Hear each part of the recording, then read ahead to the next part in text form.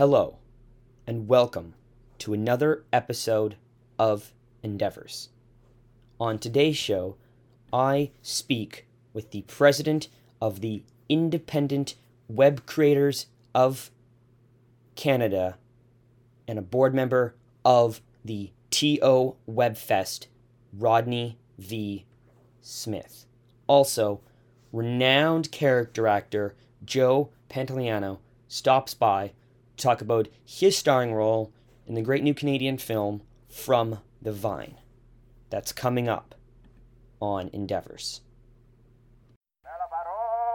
You're listening to Endeavors Radio with your host from Toronto, Ontario, Canada, Dan McPeak.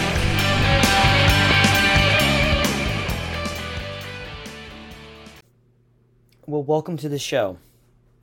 It is Friday, July 10th, as I'm recording this, and I hope you are all well, safe, and healthy.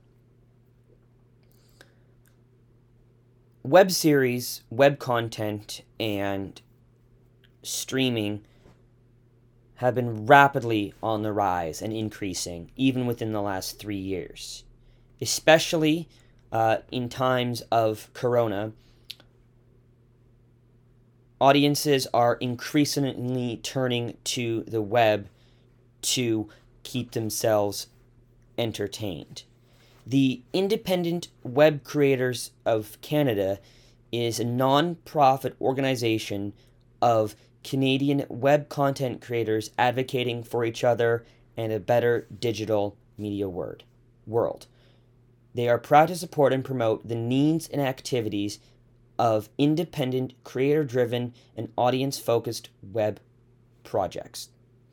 One project that they've been working on for the last several years is the TO Web Fest.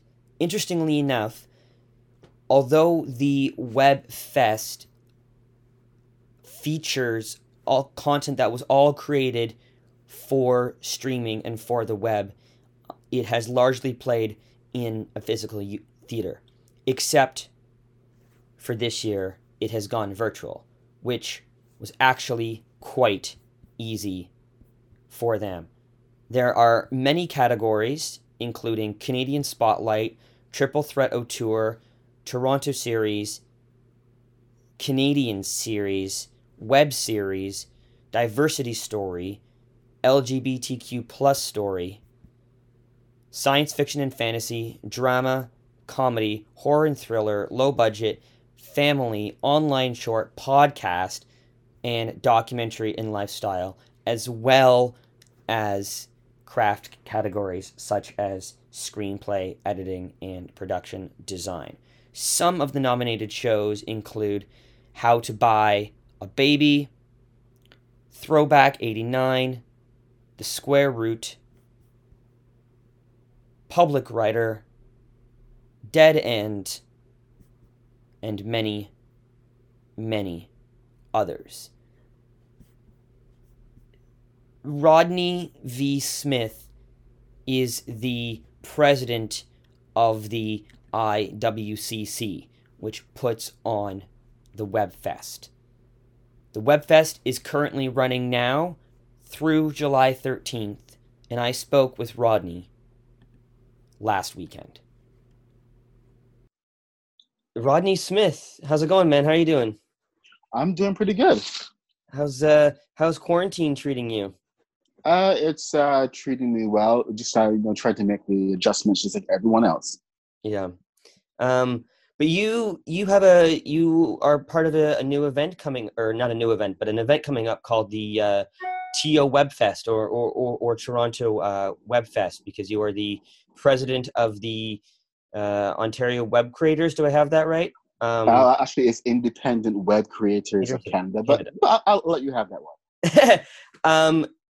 So first of all, what is this organization, and how did they get involved with Webfest? Well, WebFest actually is a natural part of the IWCC. The IWCC is an organization that we've been around for, I think, since 2013. at least illegally. But before that, we were a loose organization of web series creators on Facebook. We just finally got together and said, you know what, we should be doing something more. So we started this whole membership organization where web creators could get together and help each other.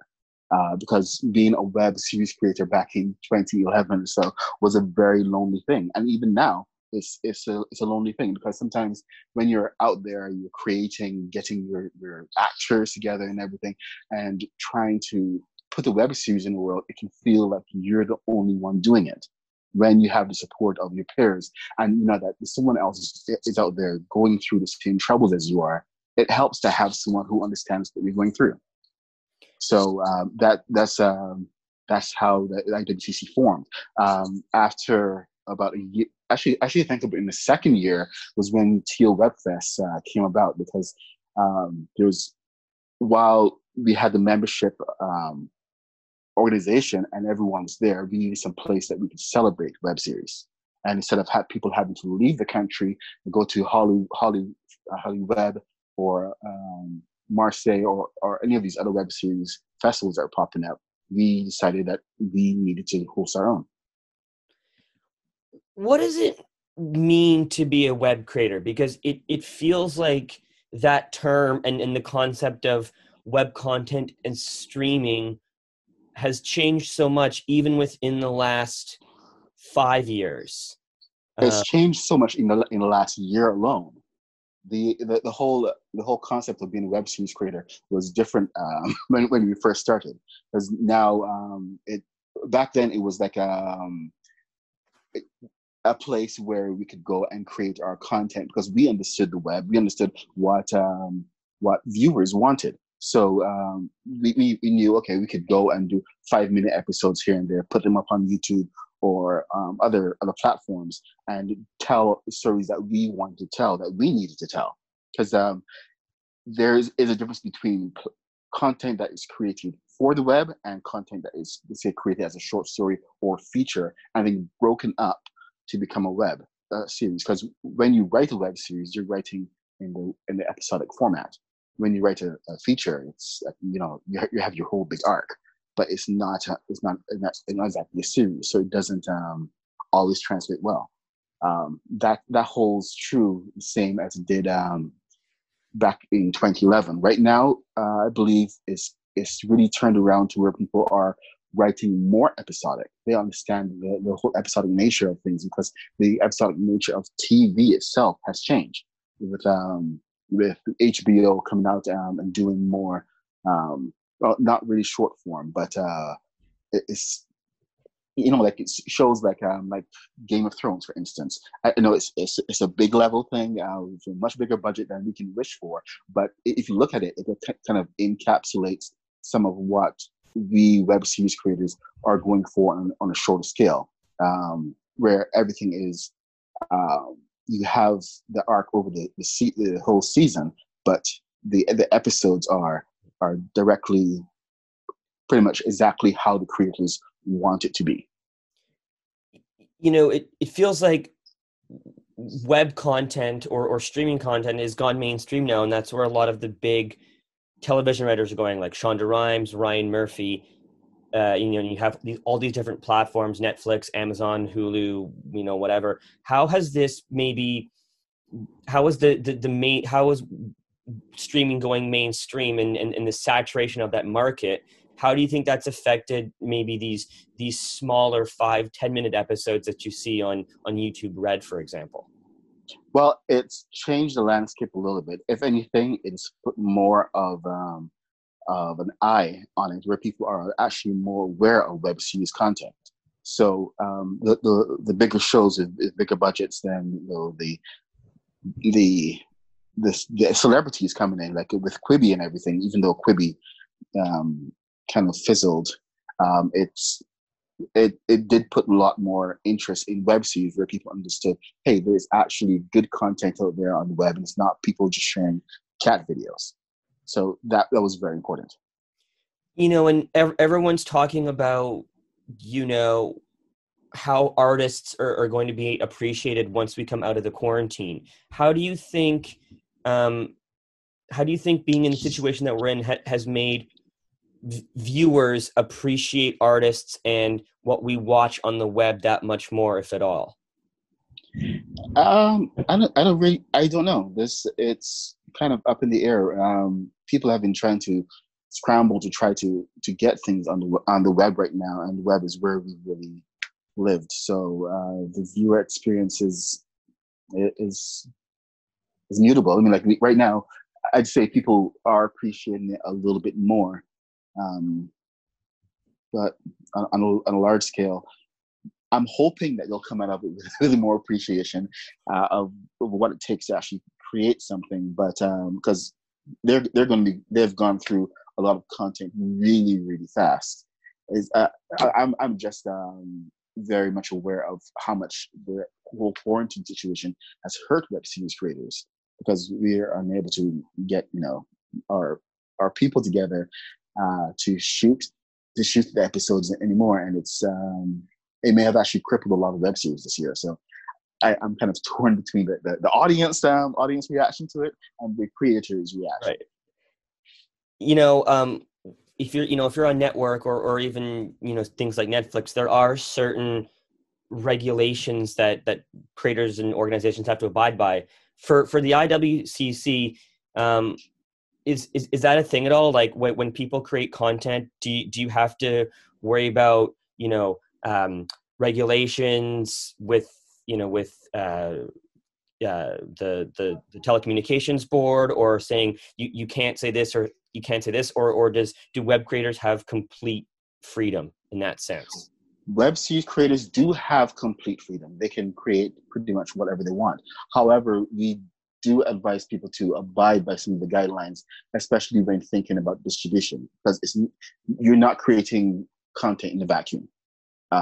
At some point, you want to get it out, and if something that you're doing goes against, say, Amazon's principles or their rules, and your pitch to Amazon has just fizzled completely. You're never going to get it up on that platform. Same goes to CBC or any others. It's more about placing, not placing constraints, but letting people be aware of the different rules and guidelines that they're going to have to follow, because there is a certain standard that people must uphold.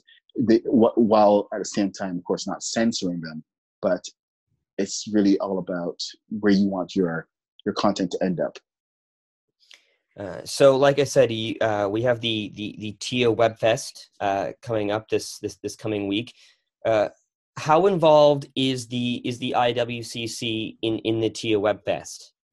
We are very involved. TIA Webfest pretty much takes up the past 6 months of our year, so it's incredible. It's an incredible festival, and it's incredible amount of work that goes into it. Just getting all of the applications in and handling all of that material. And we are a volunteer organization, so we have Michael Evask. He's the festival director, and he's been trying to streamline the entire process. But he's also the vice president on the IWCC, and over the past 6 months, a lot of our focus has shifted towards promoting the TIA Webfest and just make sure that we can have as good an event as possible, because this is our showcase, and it's one of our places where we have a chance to show off our members and outreach to other web series festivals around the world and the web series creators, and really meet them. So even if they're not members of the IWCC, it's still a good time to reach out our hands and say, hi, this is who we are. I'm just looking at the nominations and the different categories here, and a couple that struck me were Triple Threat Tour, and then Diversity Story Spotlight, and LGBTQ Story Spotlight. How important is it to have those specific categories rather than including, let's say, an LGBTQ story in like drama series or a comedy series? For you, what's the importance of having a separate category for that? Well, it's important to celebrate those voices, because while you'll have a lot of LGBTQ material, for instance, or diverse material, creators of different backgrounds, they will end up in, say, in a comedy or in drama according to the actual genres. So we want to make sure that we are taking a full spotlight and saying these are some outstanding series that you might have missed in the regular genres. We want to make sure that people are seeing them, recognizing that these series exist and that they need to be celebrated. Another one of your categories is diversity story spotlight, and that's a conversation that's everywhere right now. Diversity in the industry.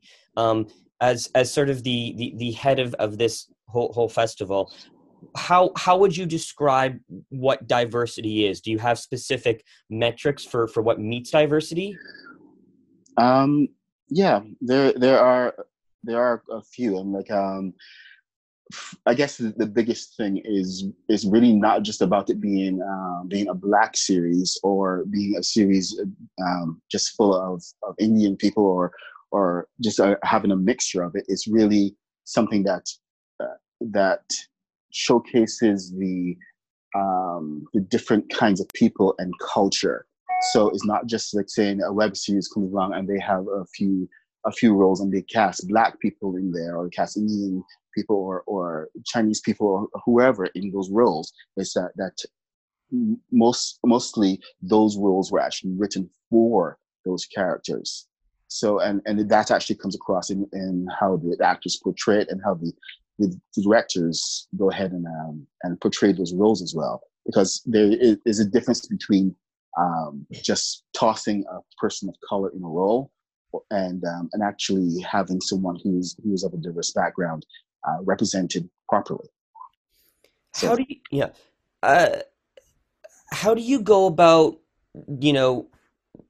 I guess what's the nomination process like for you? You get applications from various creators, but how do you go about deciding, okay, we're going to showcase these series or we're going to nominate this and this? What do you have a certain selection process? Yeah, that's been going on for a while. We opened up the applications back in November, and so for this year we received about 275 different series from around the world. So it's a matter of our selection committee going and watching every single one of these shows and just judging them based on the quality and quality and story and everything. Those come first, and then from there it's paring down the ones that will do well in the festival, and will definitely be a good showing. So from there, then it's a matter of pairing out, recognizing which ones fit the diversity. I'm sorry, my throat is a little dry here now. The diversity, LGBTQ, and the special categories. So you have a lot of paring down that comes after the fact, and it's a lot of work.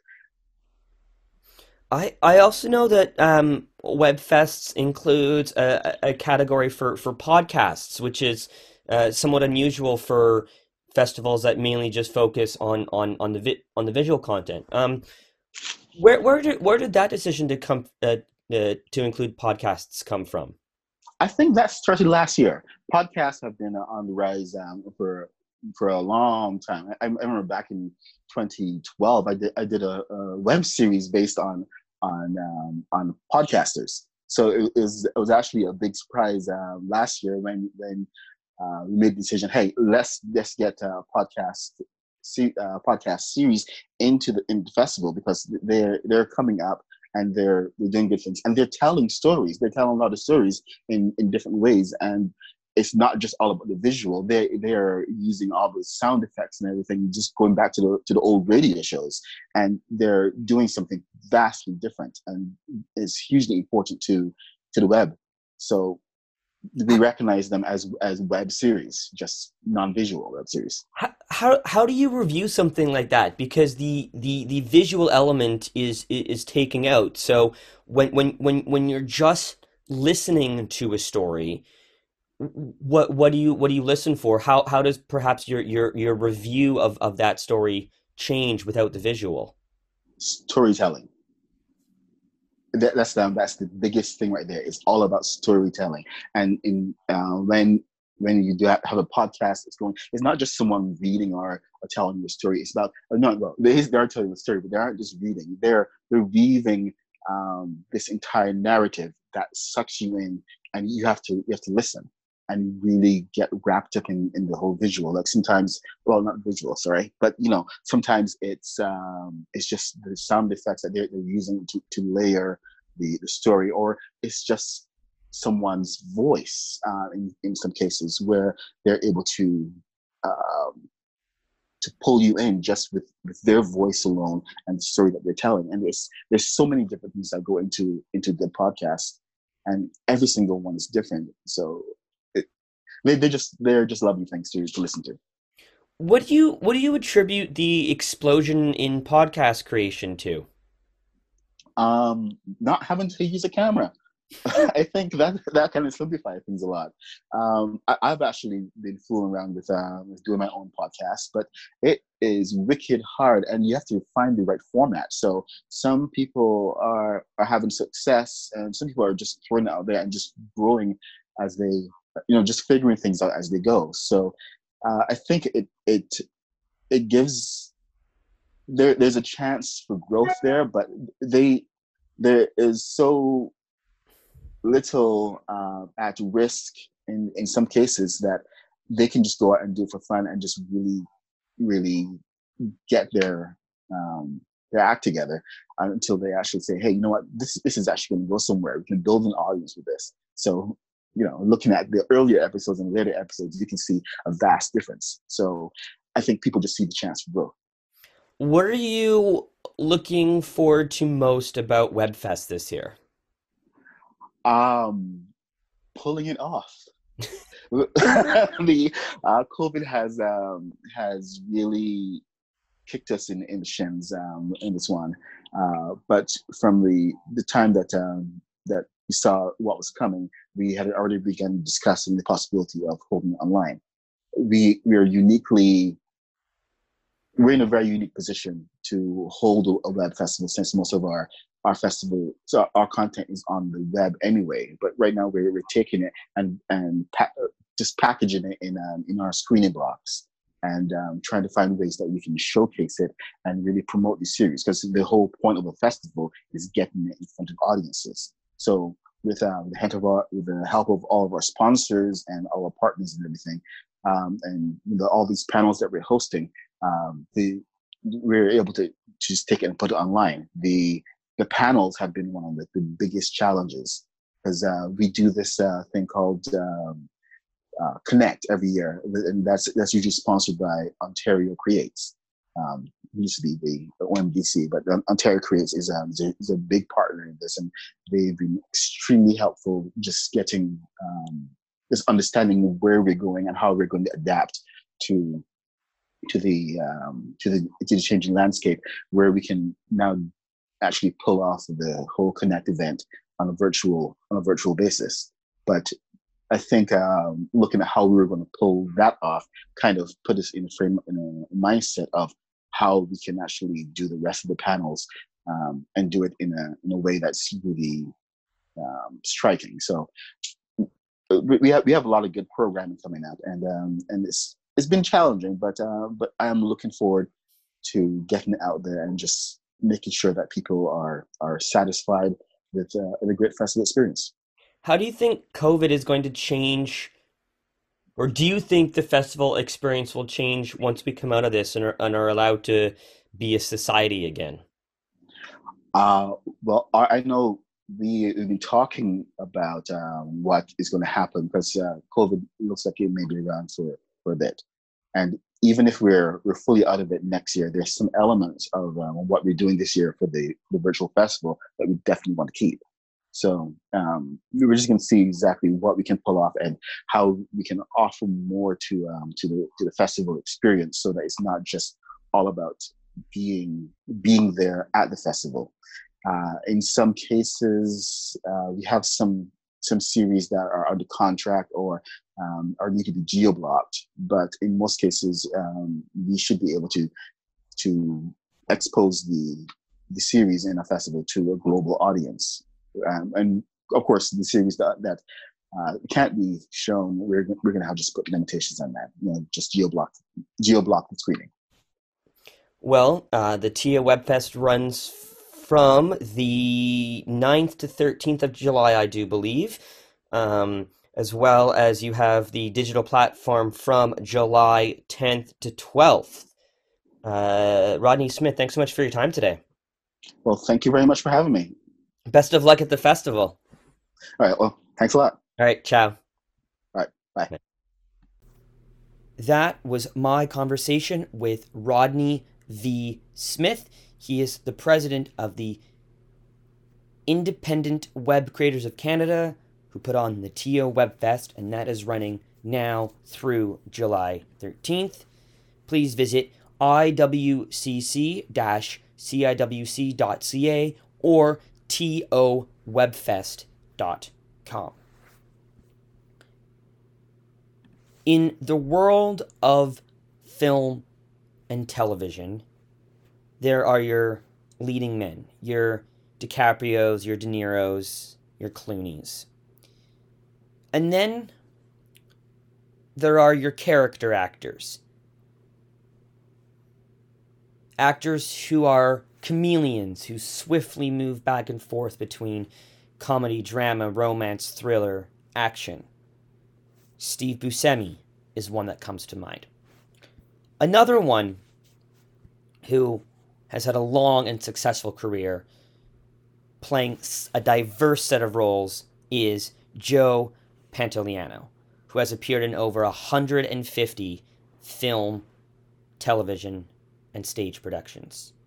After his early roles in the TV series MASH and the hit 1983 comedy Risky Business, which launched the career of one Tom Cruise, he has also appeared in such films as La Bamba, Empire of the Sun, The Fugitive, Memento, The Matrix, series such as The Sopranos, Hill Street Blues, and NYPD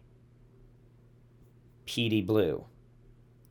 But, he's done Percy Jackson and the Lightning Thief, The Adventures of Pluto Nash, Ready to Rumble, U.S. Marshals, Calendar Girl, Midnight Run. But for many people, he will always be Francis Fratelli from The Goonies. He is the star of a lovely new Canadian film From the Vine, which follows a CEO who quits his job and returns to his hometown in Italy to restart his grandfather's vineyard. It co-stars Wendy Crewson and Paula Brancati. Now, I actually interviewed Paula the day before I talked with Joe, and you will hear that referenced in the interview, and my chat with Paula will be up next week. In the meantime, I'm so thrilled he came on the show. Here is my conversation with Joe Pantoliano. Joe Pantoliano, how are you today? I'm pretty good. How are you? I'm doing all right. I don't even know what week I'm in anymore of quarantine, but you know how this goes. Yeah, we actually have a family member that was contacted by the COVID task force yesterday.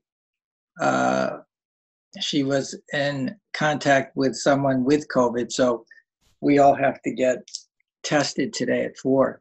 Oh, wow. Yeah, so we've been exposed. And how are you? I heard you had a little bit of a concussion a couple months ago. You feeling better? Well, yeah, but it was actually, it was worse than that. Turns out I broke a bone in my eardrum, so I've lost about 70% of my hearing, and I saw the surgeon yesterday. I'm going to have an operation to try to correct it. So, I have this constant humming in my head. Drowns out the voices, so that's good. Speaking of voices, you have a new film from the Vine. I had a chance to talk to your co-star Paula yesterday about the film. But you got to shoot this film in Italy. Yeah. What was that experience? What was that experience like for you? Huh? What was that experience like for you shooting in Italy? Well, it was magical. I mean, I've shot in Italy before, but usually in Rome. But Acerenza, which is a little village in the Basilicata region, way up in the mountains above Potenza, and I've never lived in a village like that where there are no hotels. We all stayed Airbnb. The closest hotel was actually Potenza, which was a 45-minute drive through the mountains every day. So, it would be an hour and a half. So we all did these Airbnb apartments off season. So there was one restaurant in the village that was open, that stayed open for us. And we had our breakfast there. They catered our lunch at wherever location we were at. And then when we finished work, we'd all go home and change and then go to the restaurant for dinner. It was great. It was like being at summer camp, but having the ability to work with these, wonderful Italian actors, local Italians that never acted before, that was so good. And then my Canadian colleagues, some of which I'd worked before, because I've done a lot of work in Canada also. But it was a beautiful, beautiful time. You also speak Italian a little bit in certain scenes. What are the challenges for you when acting in another language? Learning the language. I had our associate producer, Blue, who was also the set translator, and so we worked a couple hours a day, just phonetically getting the words and then understanding the meaning of it. And then she was there all the time, giving me help. So it was a lot of fun. And these new challenges are always, personally, you're fearful, you're scared. But I got a lot of help from Sean and Blue and even Jenny, the script supervisor, was my right arm. I mean, because budgetarily it was a small movie and it had to be made on time, and if you didn't get scenes on the day, those scenes would not be in the movie. You also have a couple of scenes where your character talks to the vines or talks to the plants. What's it like for you acting in a scene with nobody else on camera, that you're just talking to yourself in a way? Yeah. Well, the technical aspect of the digitalization, because when the movie's complete, you can see the plants talking, and so I was a little nervous that they could make this work, because it's a very expensive process, this digital processing. It's become more expensive than human actors. So I was completely pleased to see how good it was, and it made complete sense. And when you do scenes like that, you're really not talking, because you have usually the script supervisor who's reading the offstage lines, so you're actually hearing the lines, you're hearing your cues, and it's like, it's like as if you were actually working with another actor. The film is obviously about a man who goes to Italy and tries to find himself, starts a vineyard. This idea of questioning the past and sort of whether our life has any meaning. Why do you think we go through these phases every now and then of questioning ourselves, and why is that important? Well, I think we're the byproduct of the memories that were made, whether they're traumatic or happy. So revisiting your past to find comfort in your present, or looking into your future, much of the time we're neither in the present. We're either stuck in the past or anxious about the future. And in this character's case, he was such a workaholic that he didn't even have an understanding that his marriage was suffering as a result of it, that he'd lost contact with his only daughter, and that because of an event of conscience in the beginning of the movie, he winds up going back to the only time he remembers being happy, which was deep rooted in his past when he was 7 years old, before he was uprooted by his mother to go to America for a better life. And so he interacts with his memories. Now, most people or doctors would call that schizophrenia, and a lot of people. Well, in the movie, my wife Wendy Kerson and my daughter Paula, they come to Italy to save their financial future because they think I've lost my mind, and so does he. But he finds that everything that he was taught about working hard, going to the right school, and making money, and when you achieve those goals, then you'll be happy. And so many of us discover, I could see a lot of myself in that character, that when you achieve those goals, and you're lost because you're saying, well, I got everything that I was told was going to fill my life, and I feel empty. And so I think it's really a humorous way to open up a window to a little mirror where the audience would get to see parts of themselves and explore, those wonderful moments of being a child where you have nothing to worry about. First 10, 11 years of your life is pretty much the best part, unless you have some insight and understanding to your past. On that note, there's a scene between Marco and Lara where she says, "You were trying to turn me into you." And I think we spend half our lives trying to avoid becoming our parents, and then we inevitably become them. Why do you think we inevitably become those which we try to avoid being? Oh, man.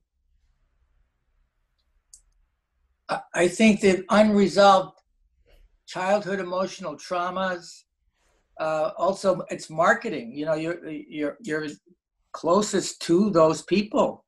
You are what you are taught. You are what you eat. You are, those kinds of exposures.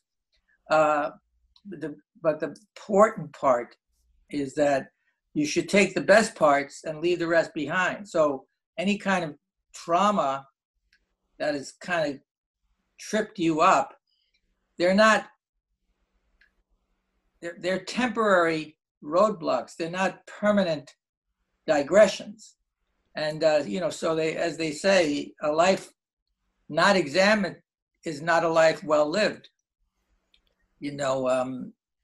Just like the movies that we love as kids, they lived with us. I'm sure you didn't see The Goonies last week. But that T-shirt reminds you of an innocent time, Right.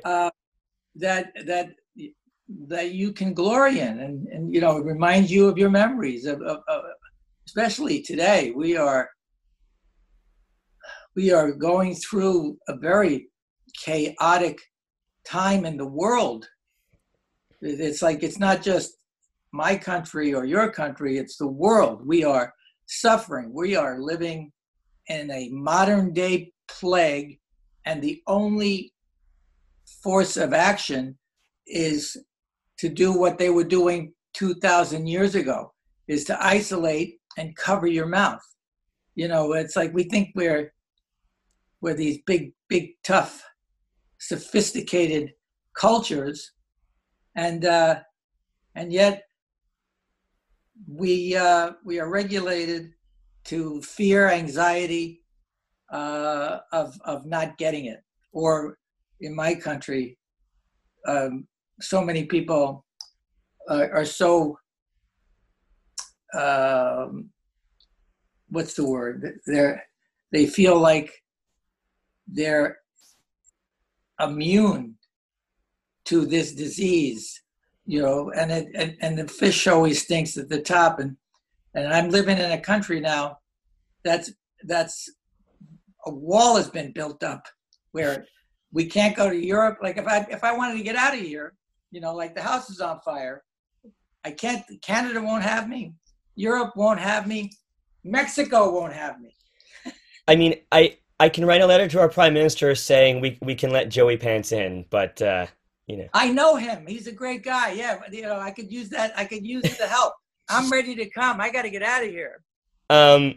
We talk about how your character Marco kind of runs away to kind of find himself. It strikes you that we are in a place where we were, at least for a while, we were valuing work over happiness. And I know you've done a lot of work in mental health activism. How do you think we need to change the conversation around work culture and work-life balance, and look at something like, happiness of a nation versus just output? Well, it's a big question. You look at it, I mean, America is a great example. Here we are, where 130,000, a minimum of 130,000 people have died, probably more like 250,000. They died. And we have the leader of our country saying that the remedy for this disease is to go back to work. To go back to work and to start shopping again, and not politicizing wearing a mask, which is the one thing that gives you a chance of not catching it. So it's idiotic. It's madness.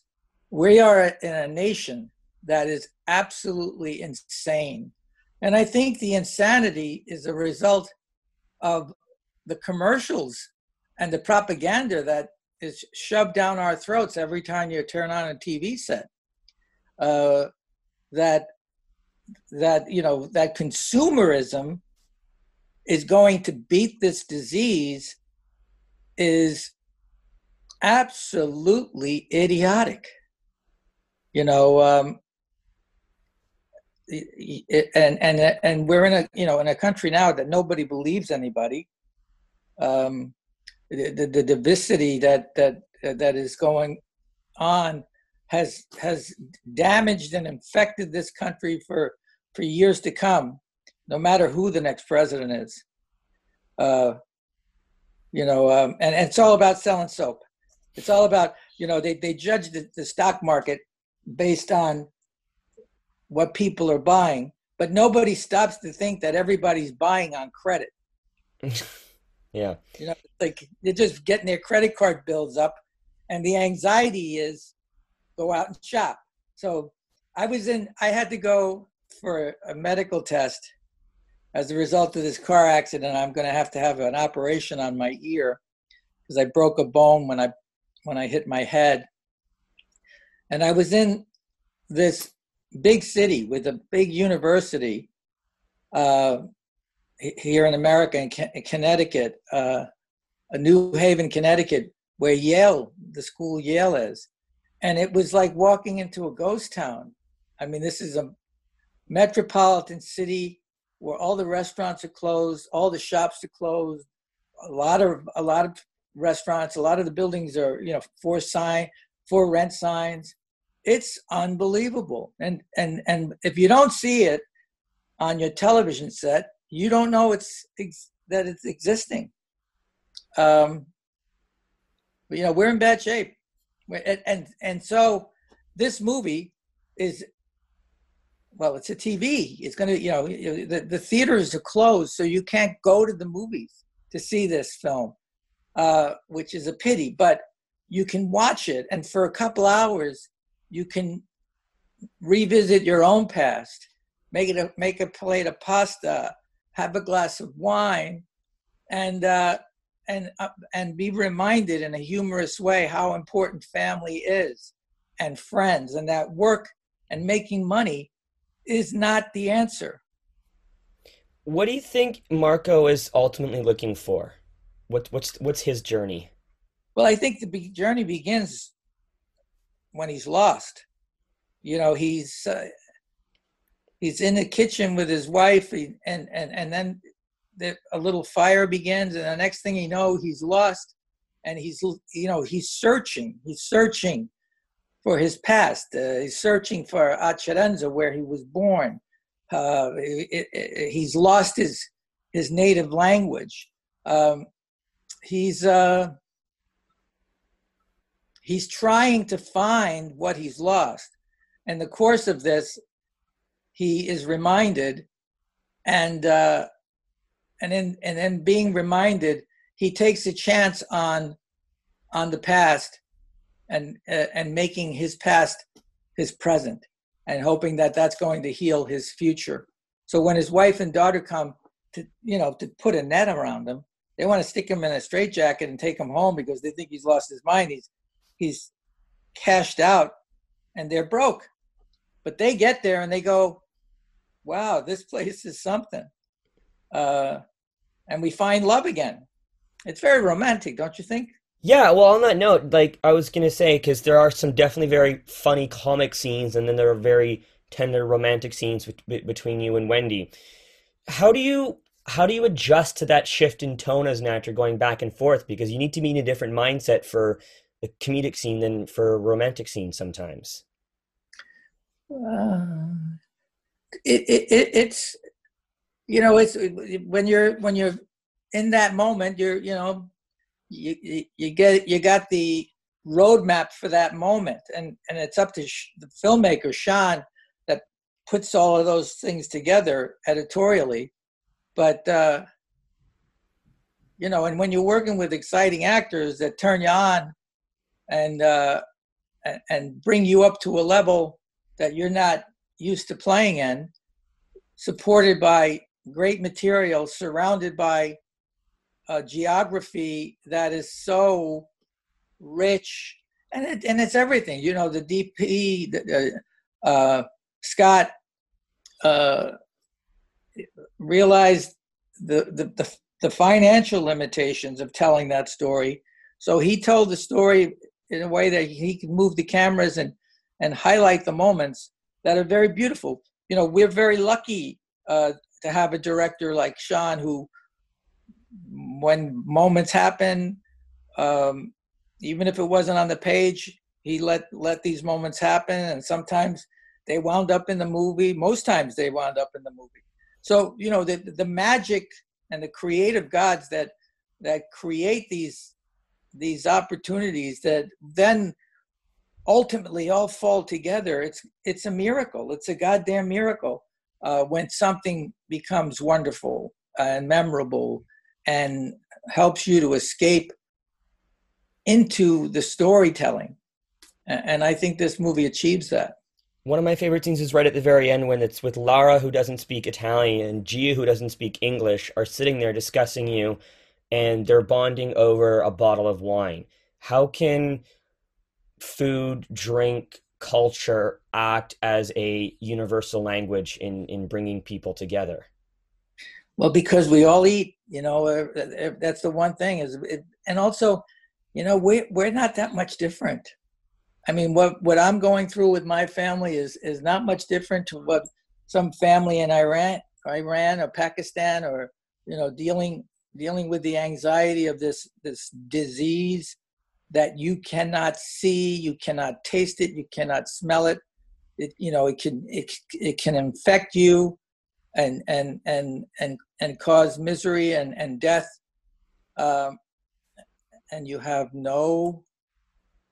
there's no magic pill. There's no, it's not a red pill, it's not a blue pill. You're just, all you can really do is wash your hands and cover your face. It's pretty frightening.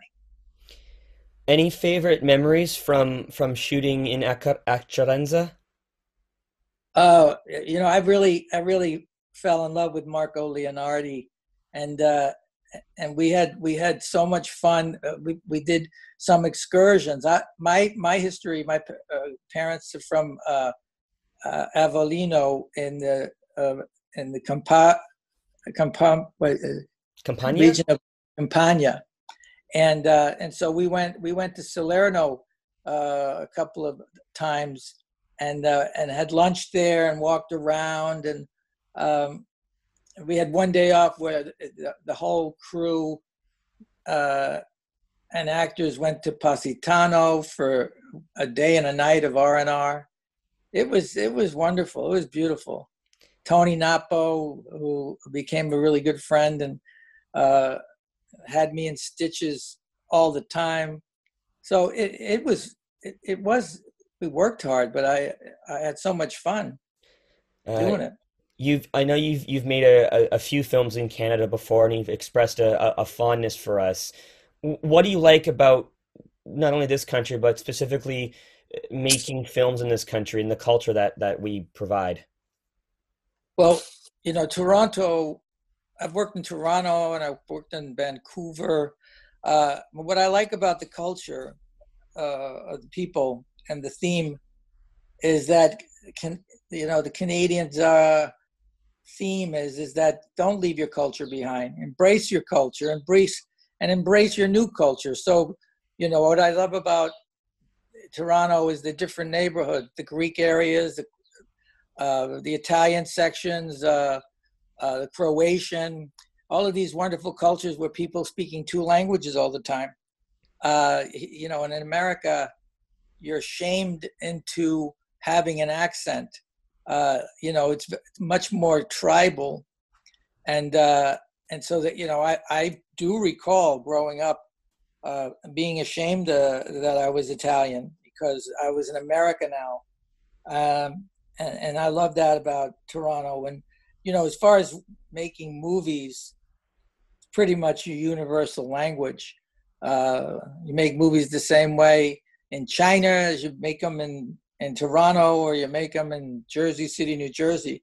It's just the people you get to meet, the memories you get to build and make, and the restaurants in Toronto are the best. I have a lot of friends over the last 30 years of making movies there. And finally, I got to ask, we do know that I'm wearing this shirt today. You recently got to reunite with many of your co-stars from the Goonies on Josh Gad's show a couple months ago.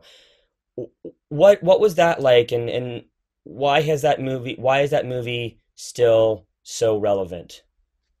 Well, I don't know. I think it's because we're kids with you're little kids when you see it. It was the first movie that had kind of big studio themes like Indiana Jones, but for kids. And two of the biggest kids I know, Steven Spielberg and Chris Columbus, thunk it up.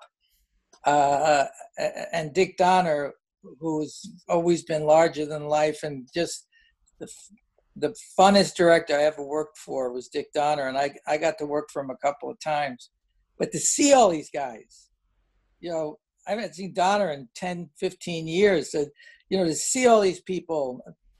Chris, last time I saw Chris was in Vancouver when he directed me in what was that movie? About the I look like an idiot now. The one with the kid and his father's Zeus or something, and Percy Jackson? Percy Jackson. I'm such a nitwit. Yeah, no, I see Stephen and all the surviving members, everybody, all of the actors, those of us that are still survived. We lost Annie Ramsey and John Matuzak, but these kids, I grew up with these kids, and Martha and Carrie and Josh and Sean. I've seen Sean over the years. But it was amazing. It was amazing and a lot of fun. And we've actually, Key Kwan, I hadn't seen Key in 10 years, but we all can now keep in touch via emailing each other or emailing. There was always rumors of a sequel. Do you think it will ever happen? Well, they've been trying very hard for 30 years. I mean, I remember running into Steven Spielberg, 20 years ago. He says, we're going to make it. We're doing it.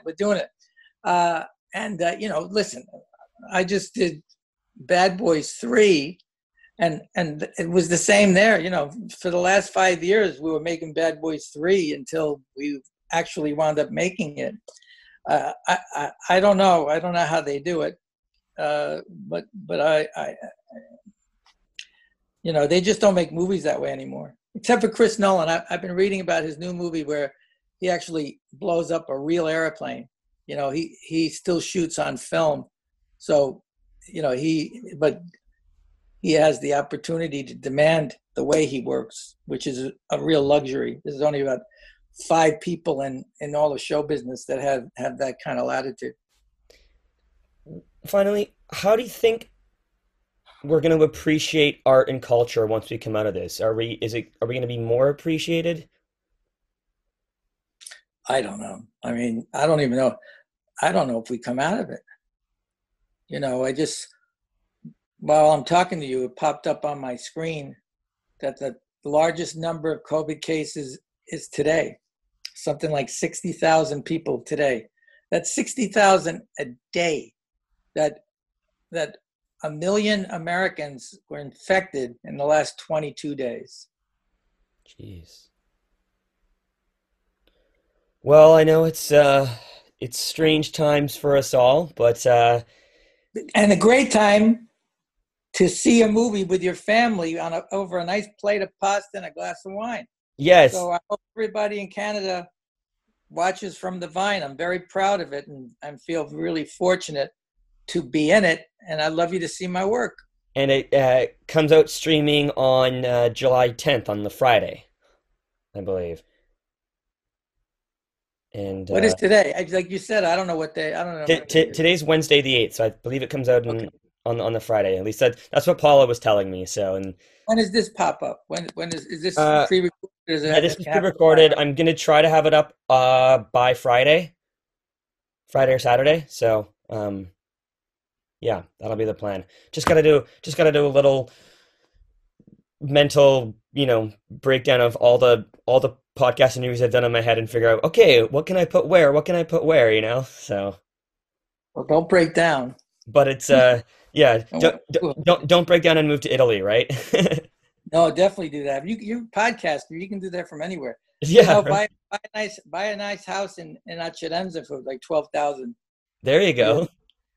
Learn Italian. Go, have wine or Sicilian stew or whatever. It'll be great. Be great. Yeah. Well, this is Joe. This has been great. Thanks so much for doing this today, man. Thank you for having me, and take care of yourself. Really take care of yourself. Take this shit for granted. Don't take it for granted. You too, and best of luck on the COVID test today. Thank you very much. All right, have a good day. Bye. Ciao.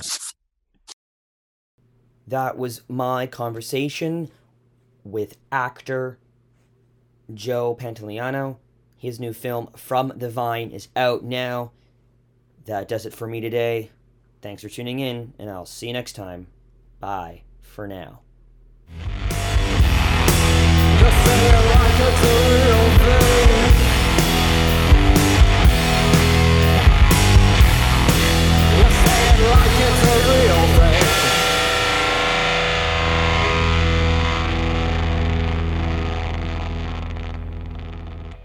I just like to have a lot of sex.